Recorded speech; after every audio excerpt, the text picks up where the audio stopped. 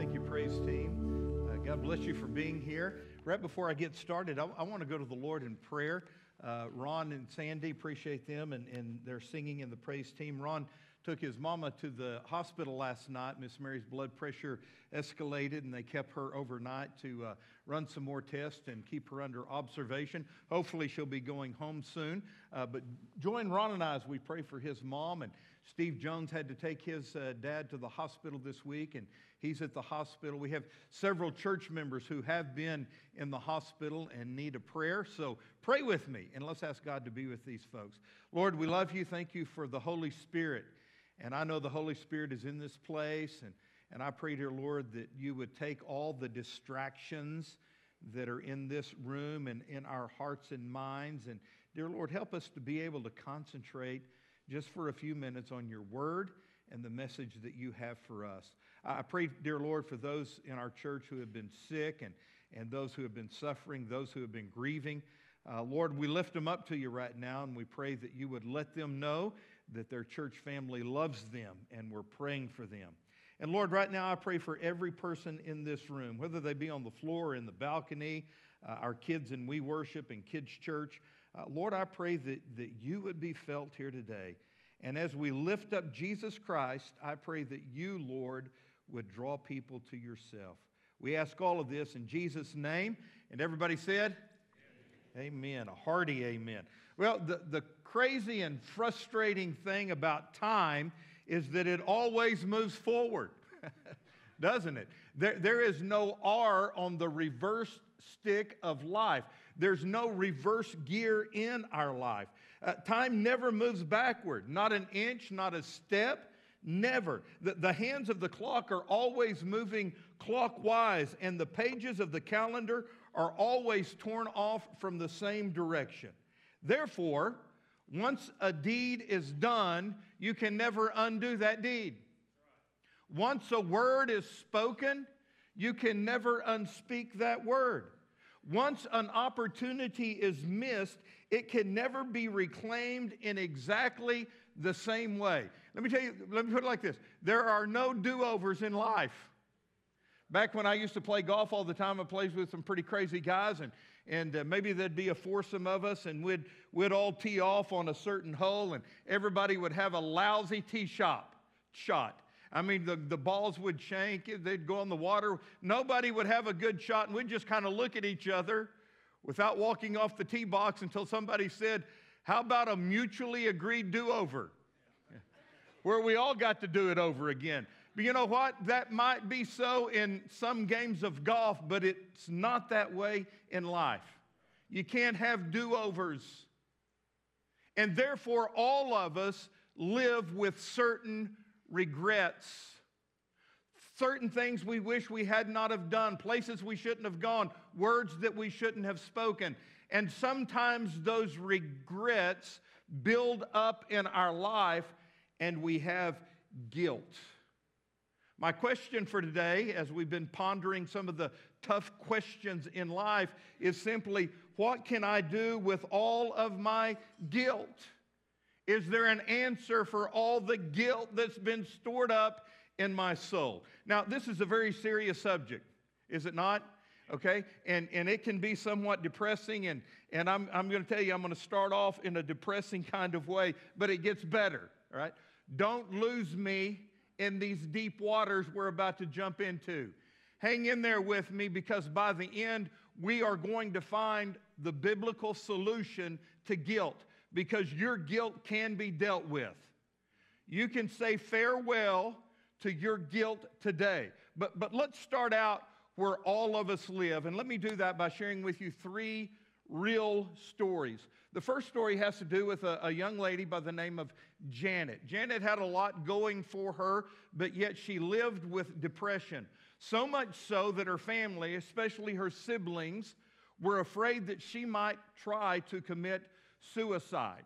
And so what they did is rotate and check on her. They would call her at different times of the day, maybe stop by at work or go to her house, or at least drive by her house to make sure things were okay. On one particular afternoon, one of the siblings drove by, and they noticed that her car was in the driveway and that it was running.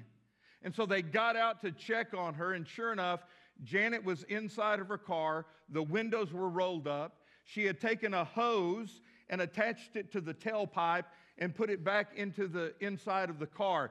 And she was unconscious with her head laying on the steering wheel.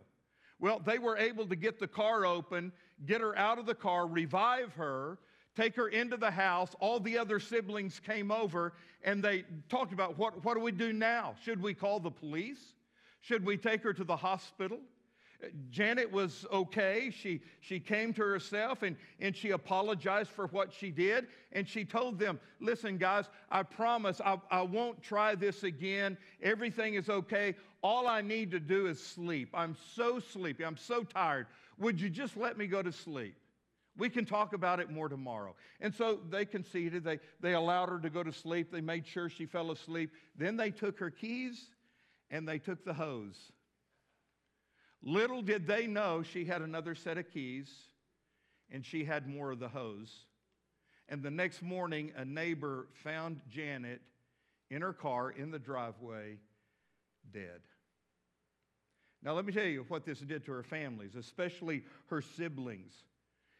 They made a terrible mistake, and they could not get over the regret and the guilt for the rest of their lives. Another story, true story, about a young man named Joshua. Joshua and his dad had conflicts from the very beginning. I think it's probably because their personalities were the same. And so they just butted heads all the time. And you know what? It got worse instead of better until finally, when Joshua was an older teenager, one day he had it out with his dad. They got into a shouting match. Josh pushed his dad, told his dad where to go, and then he said, I hate you. I've always hated you, and I'm never coming back in this house. And with that, he stormed out. Now, his dad was just taken back. He was shocked. He couldn't believe it. And so he picked up a bottle and started drinking.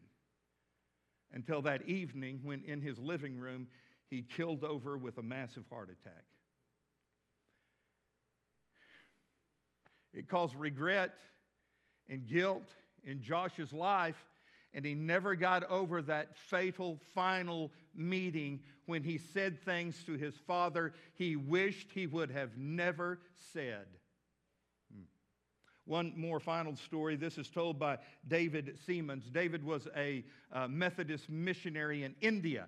He was born to missionaries who had him on the field in India. He came back to the States, studied, then he went back to India as a missionary himself. He tells the true story of a young man with serious trouble getting along with other people. He just couldn't get along with other people, especially his wife.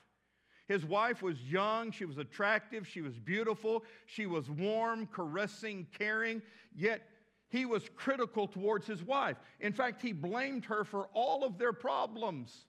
But not only was he critical towards his wife, he became harsh and critical towards all of his friends, so much so that they started avoiding him. And finally, one thing led to another. His marriage was about to dissolve. He was about to lose his job. Nobody wanted to be around him. And he finally went to a Christian counselor. And it was during one of these counseling sessions that the truth finally came out about what was agging on in his life. When he was younger and was in the military, he was stationed in Korea. And he got 2 weeks of R&R in Japan, and he spent it in Tokyo. And while he was walking the streets of Tokyo, he was tempted to go and see a prostitute. Now, he knew that was wrong. He had been raised knowing that was wrong. He knew that he had a fiancée who was back at home. They were scheduled to get married when he was released from the military, but yet he gave in to the temptation, and he went and spent time with that prostitute. It was not a one-and-done deal. He was in Tokyo for 14 days, and he went and saw that prostitute 14 times. When he came back home, he married his fiancée who had remained faithful to him, and he knew what he had done. He never said anything to anyone about it, but let me tell you, the regret and the guilt that he lived with had turned him into a harsh, impatient man who was hard to get along with. You know what this means, don't you? Time out. Let me do a little time out. Guilt can do crazy things to us, can't it? You know, guilt can eat away at you. Guilt can cause you to be miserable. Don't take my word for it. Listen to what David said in Psalm 38, verses 4 and 5. David said, "My guilt has overwhelmed me. It's like a burden that's too heavy to bear." Now, I would ask you to show hands, but you know what? I think every hand would be raised in this room. You know what he's talking about, don't you? Have you ever had some regret, some sin, something that you've done that is so burdening on you that it becomes overwhelming to you? It's a burden that you just can't bear any longer, and somehow or another you've got to deal with it. Somehow or another you've got to vomit this out. He said, "My wounds fester. They are loathsome because of my" what? Sinful folly.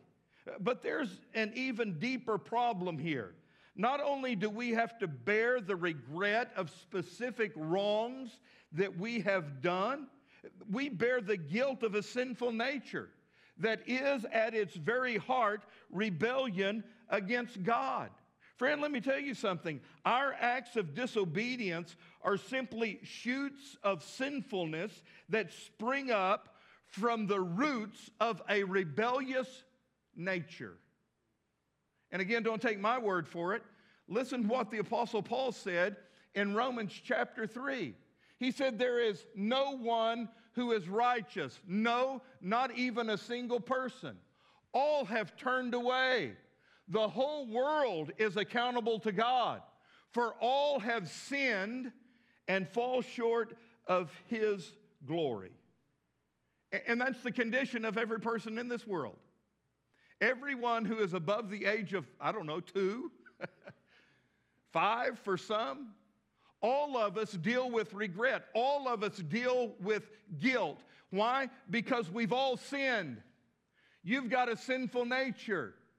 No matter what, you're going to sin, by nature or by choice.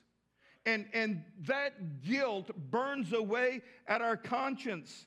How do we fight off this spiritual cancer that feeds on our soul? How do we soothe a guilty conscience?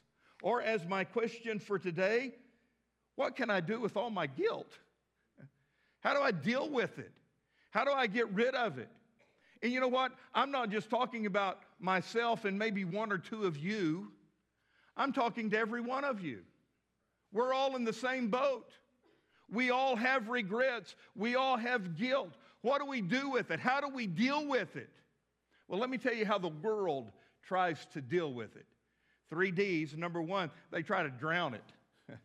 They try to deal with their guilt by drowning it. Some drown it with alcohol and drug abuse. I've been reading statistics lately on the number of people in America who are addicted to drugs and alcohol. And it's not only alarming, it's just getting worse. I was studying this past week on the number of teenagers who are escalating in their use of marijuana. And you know what? I think it's just going to get worse because our world, our society has put a stamp of approval on marijuana. And you know what? So it's more available. More people are doing it. More kids are addicted to it right now than ever before. There are the old drugs that are, LSD and hallucinants and cocaine, but methamphetamine is on the rise. I also read this week that 19.7 million adults in America. We're not even talking about middle schoolers and teenagers. We're just talking about adults. Almost 20 million of them battle some kind of substance abuse. Why are Americans drinking and drugging themselves literally to death? Well, I think one of the big reasons is we're trying to escape ourselves. We're trying somehow or another to drown the pains of our guilt. I think everybody in the first service remembered this guy. How many of y'all remember the name Marlon Brando?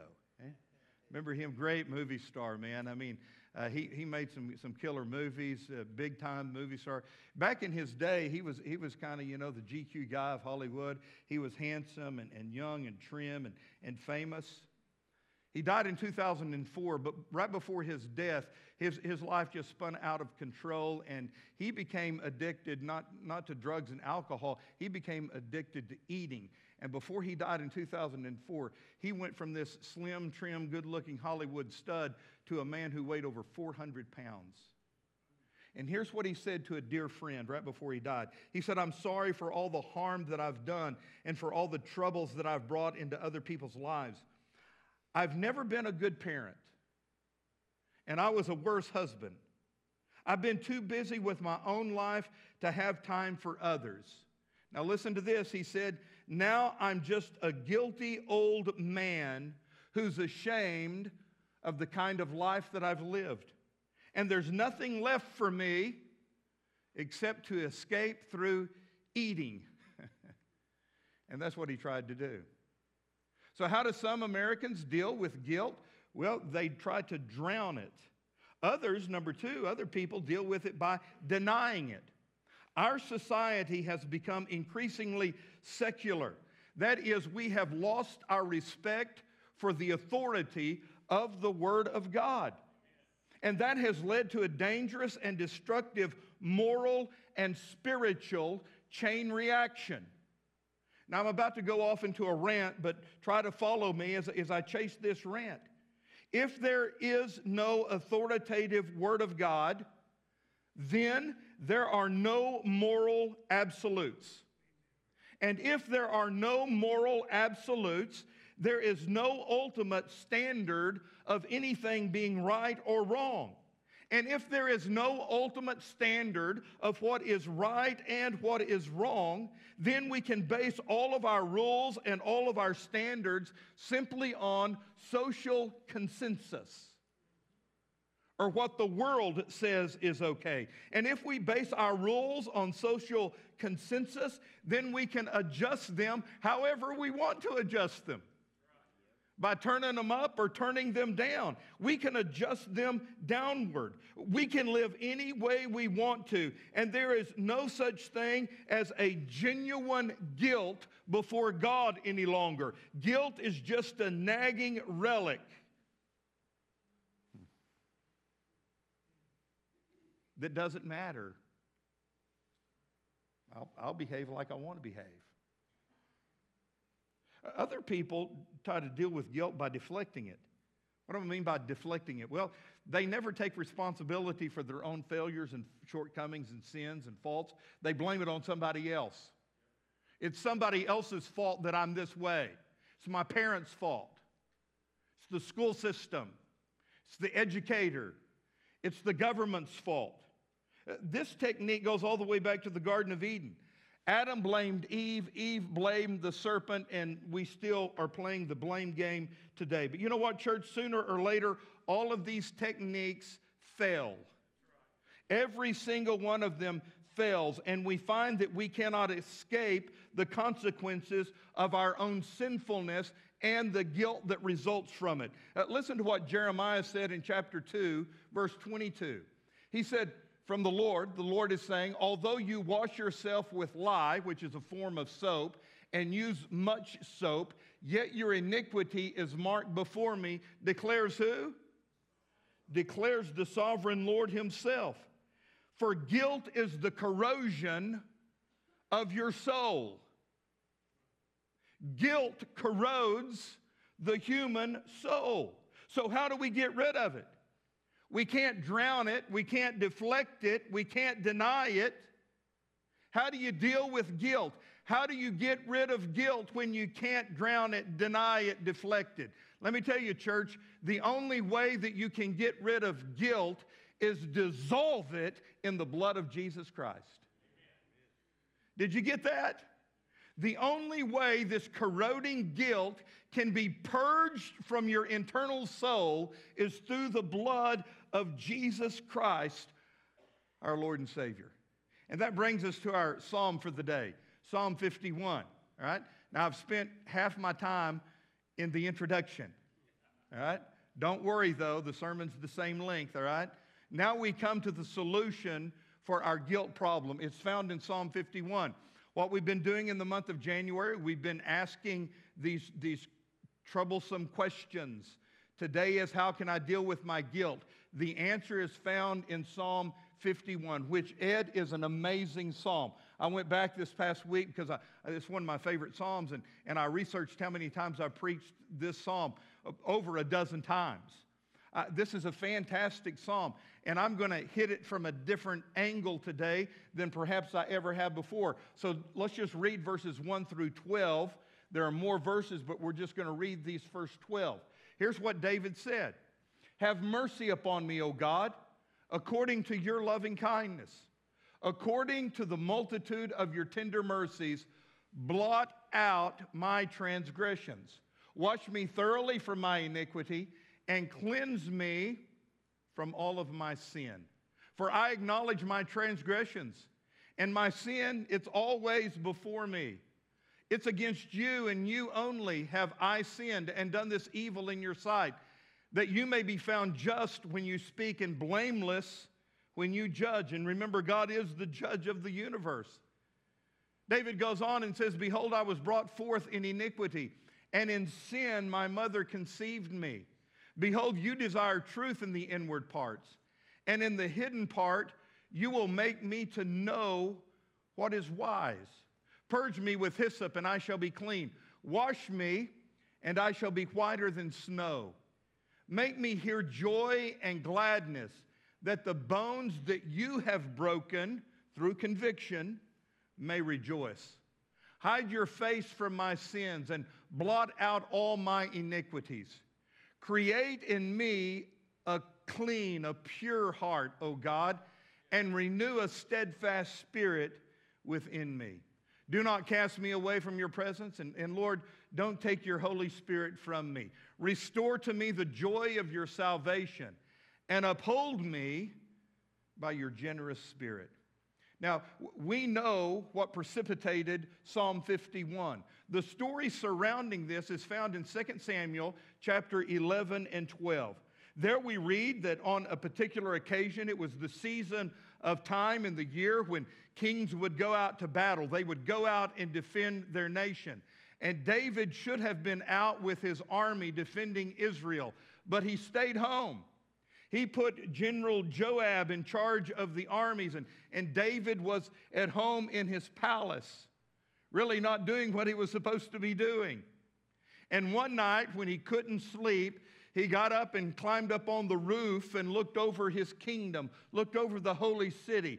And by chance, when he looked down, he saw this gorgeous, beautiful, drop-dead, beautiful woman bathing on her rooftop in the moonlight. Well, what followed was the most infamous political sex scandal really in the history of the world. What followed was adultery, murder, and even cover-up.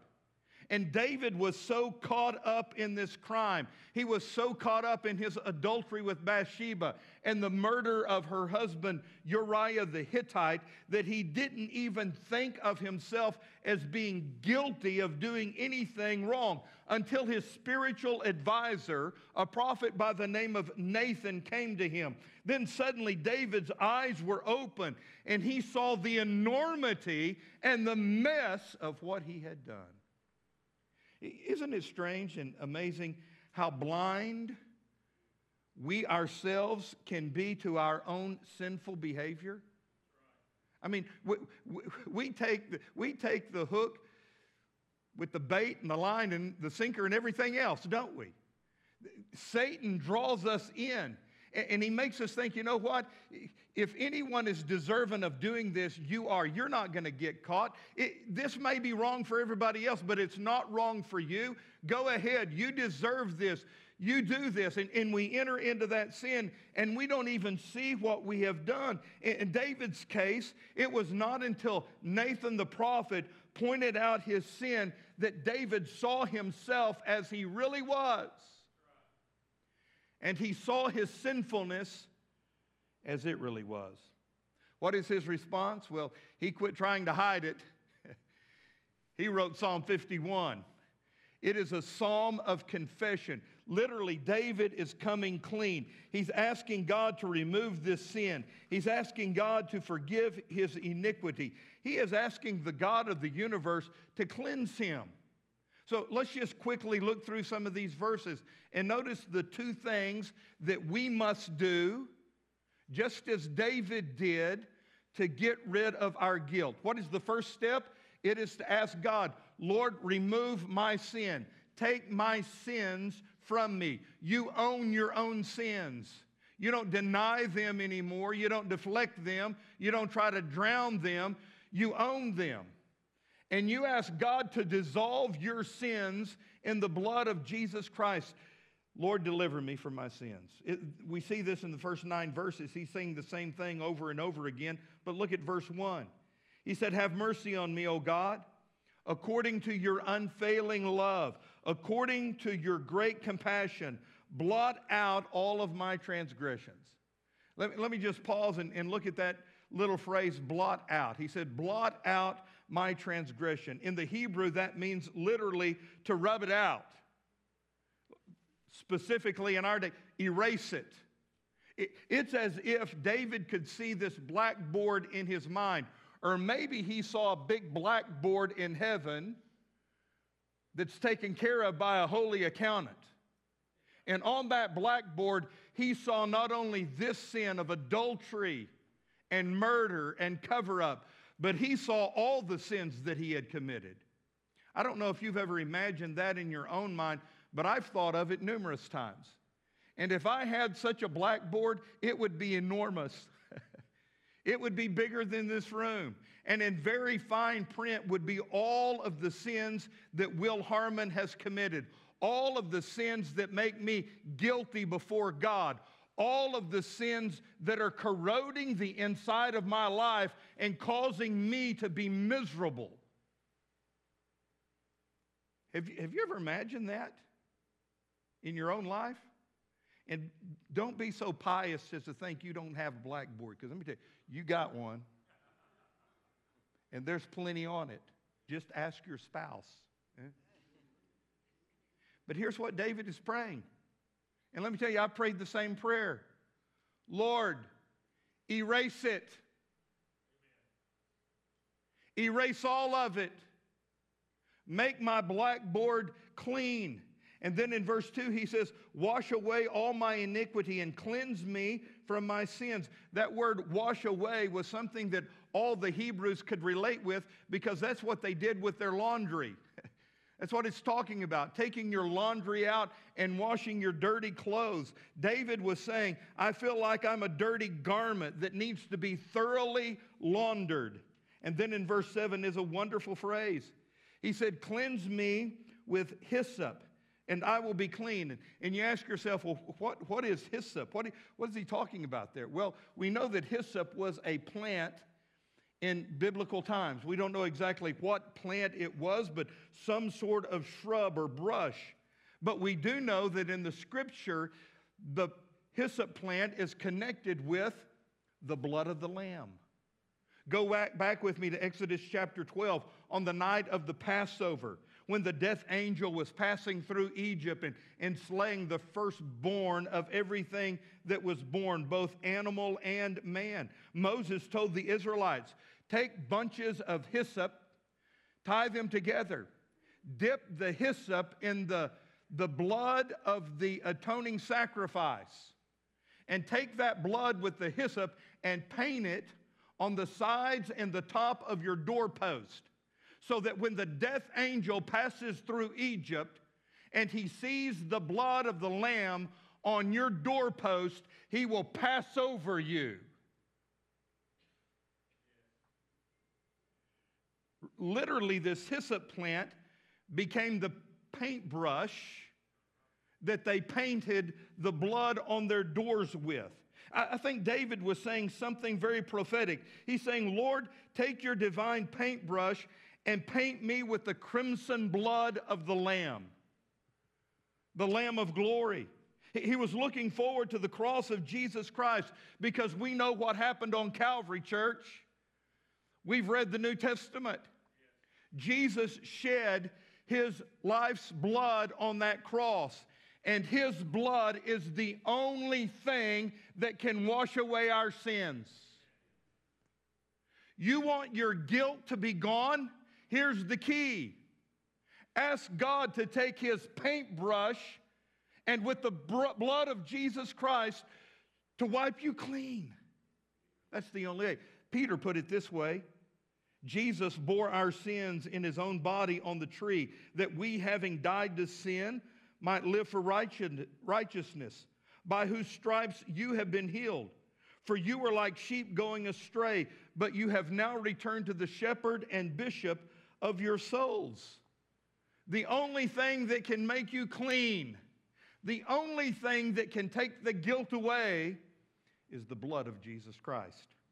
And then he said this in verse number 7, wash me, and I will be whiter than snow. Don't you love snow? Occasionally. We got a little glimpse of snow the other day. Nathan made a great video. If you hadn't seen that, you need to go back on Facebook and find it, you know. Little Indiana boy playing in the snow in Fort Smith. I love the purity of snow, and that's what he's saying. Lord, make me as pure as the driven snow. So, my question is, would you like to be utterly and absolutely and totally forgiven? For all the sins you've committed, would you like to be forgiven? Would you like the guilt that has been corroding your soul to be taken away? It can be. It's found in the blood of Jesus. There's an old hymn that says there's power in the blood. Would you be free from the burden of sin? There's power in the blood. There's power in the blood. Would you or evil a victory win? There's wonderful power in the blood. So number one, to get rid of your guilt, you ask God to remove it. Number two, you ask God, Lord, would you restore my soul? Restore my relationship with you. Look at verse number 10. He said, create in me a pure heart, O God, and renew a steadfast spirit within me. I believe that through the years, verse 10 has become my favorite verse of Psalm 51. In fact, every day I pray this prayer. I pray, Lord, would you create in me a pure heart? Lord, would you renew a right spirit, a steadfast spirit inside of me? And that word that he used, create, is a word that indicates a miracle. This is something that David could not do on his own. This is a miracle that God had to do for him. He's saying, Lord, give me a new heart. Create a clean heart on the inside of me, O God. Restore me, renew me, reinvigorate me, revive me, Lord. Make me live again. Why? Because this sin was killing him. The guilt was eating away at him. Mary Saunders was a missionary in Africa. She worked with students at a seminary, African students. And one day a young African lady came to Mary. They called her Mama John for some reason. And so she said, Mama John, would you teach me how to pray?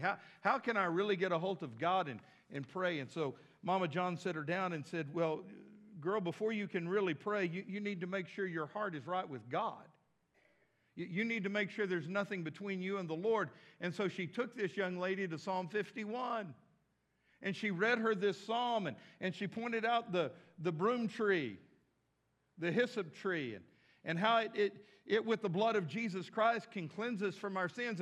And then she spent some time in verse 10, and she talked about asking God to create a clean heart in us and renew a right spirit inside of us so that our hearts can be ready to talk to God, so that there's no sin between us and the Lord. And she said, then and only then can you effectively pray. And so as they sat there and talked about it, they both agreed, well, let's pray together. And here is this young African girl's prayer. She said, God, would you get a broom and sweep out my heart? Sweep it good, Lord, so that you get every single corner. Then I can be clean. And I can have a pure heart. Amen? I mean, some of us need to do that today. Whether you do it where you're seated in your pew or at the altar, you need to ask God to take that broom and clean out every corner of your heart. You need to quit pretending and quit hiding, and you need to own up to your own sin. You need to quit covering it up and acting like you didn't do anything wrong. You need to say, God, expose me. Show me every corner of my life that is displeasing to you. And dear Lord, as I confess that, would you please cleanse me from that? He goes on to say this in verse 11. Do not cast me from your presence or take your Holy Spirit from me. Now, I don't know about you, but verse 11 has always been intriguing to me, especially as a Free Will Baptist. But you have to understand, in the Old Testament, the Holy Spirit was a different agent of the Trinity of God than he became in the New Testament. On the day of Pentecost in the New Testament, the Holy Spirit indwelt every believer. The Holy Spirit lives inside of us. In the Old Testament, the Holy Spirit would sometimes come upon men or women for certain tasks that God wanted them to do. He didn't abide on them or on everyone at the same time, as he does in the New Testament. Do we understand that? David saw this. David knew, because the Bible tells us that when King Saul, his predecessor, was anointed as king, that God placed his Holy Spirit on Saul's life. And the Holy Spirit was on him. But we know what Saul did. Saul sinned against the Lord, and his heart became hard and cold. So what did God do? He removed his Holy Spirit from Saul. And Saul became a bitter, cantankerous, old man. David had seen that. He had experienced some of Saul's anger. And so David is now praying, Lord, I don't want to be like Saul. I know that your Holy Spirit was placed on me when I was anointed king of Israel. I know it. I felt it. I've lived it. But I've sinned, Lord. So please forgive me and don't take your Holy Spirit from me. I think the lesson for us is obvious. You know what? You may be a believer, you may be a Christian, you may be following the Lord, but let me tell you, there's one thing that can get between you and the Lord, and that's sin. And if there is sin between you and God, you know what? You're not happy, you're miserable. It's like guilt that's eating away at you. And God doesn't want you to live that way. He doesn't want anything that's hindering his relationship with you. So what do? You need to pray this prayer. Lord, please let there be restoration in our relationship. I don't want anything coming between me and you. And then in verse 13, he goes on. I love the old King James version of verse 13. He says, restore unto me the joy of thy salvation. Can we do a quick time out? Did you know that if you have guilt in your life because of unconfessed sin, there is no joy? You're miserable, man. You know what it does to you. It just eats away at you.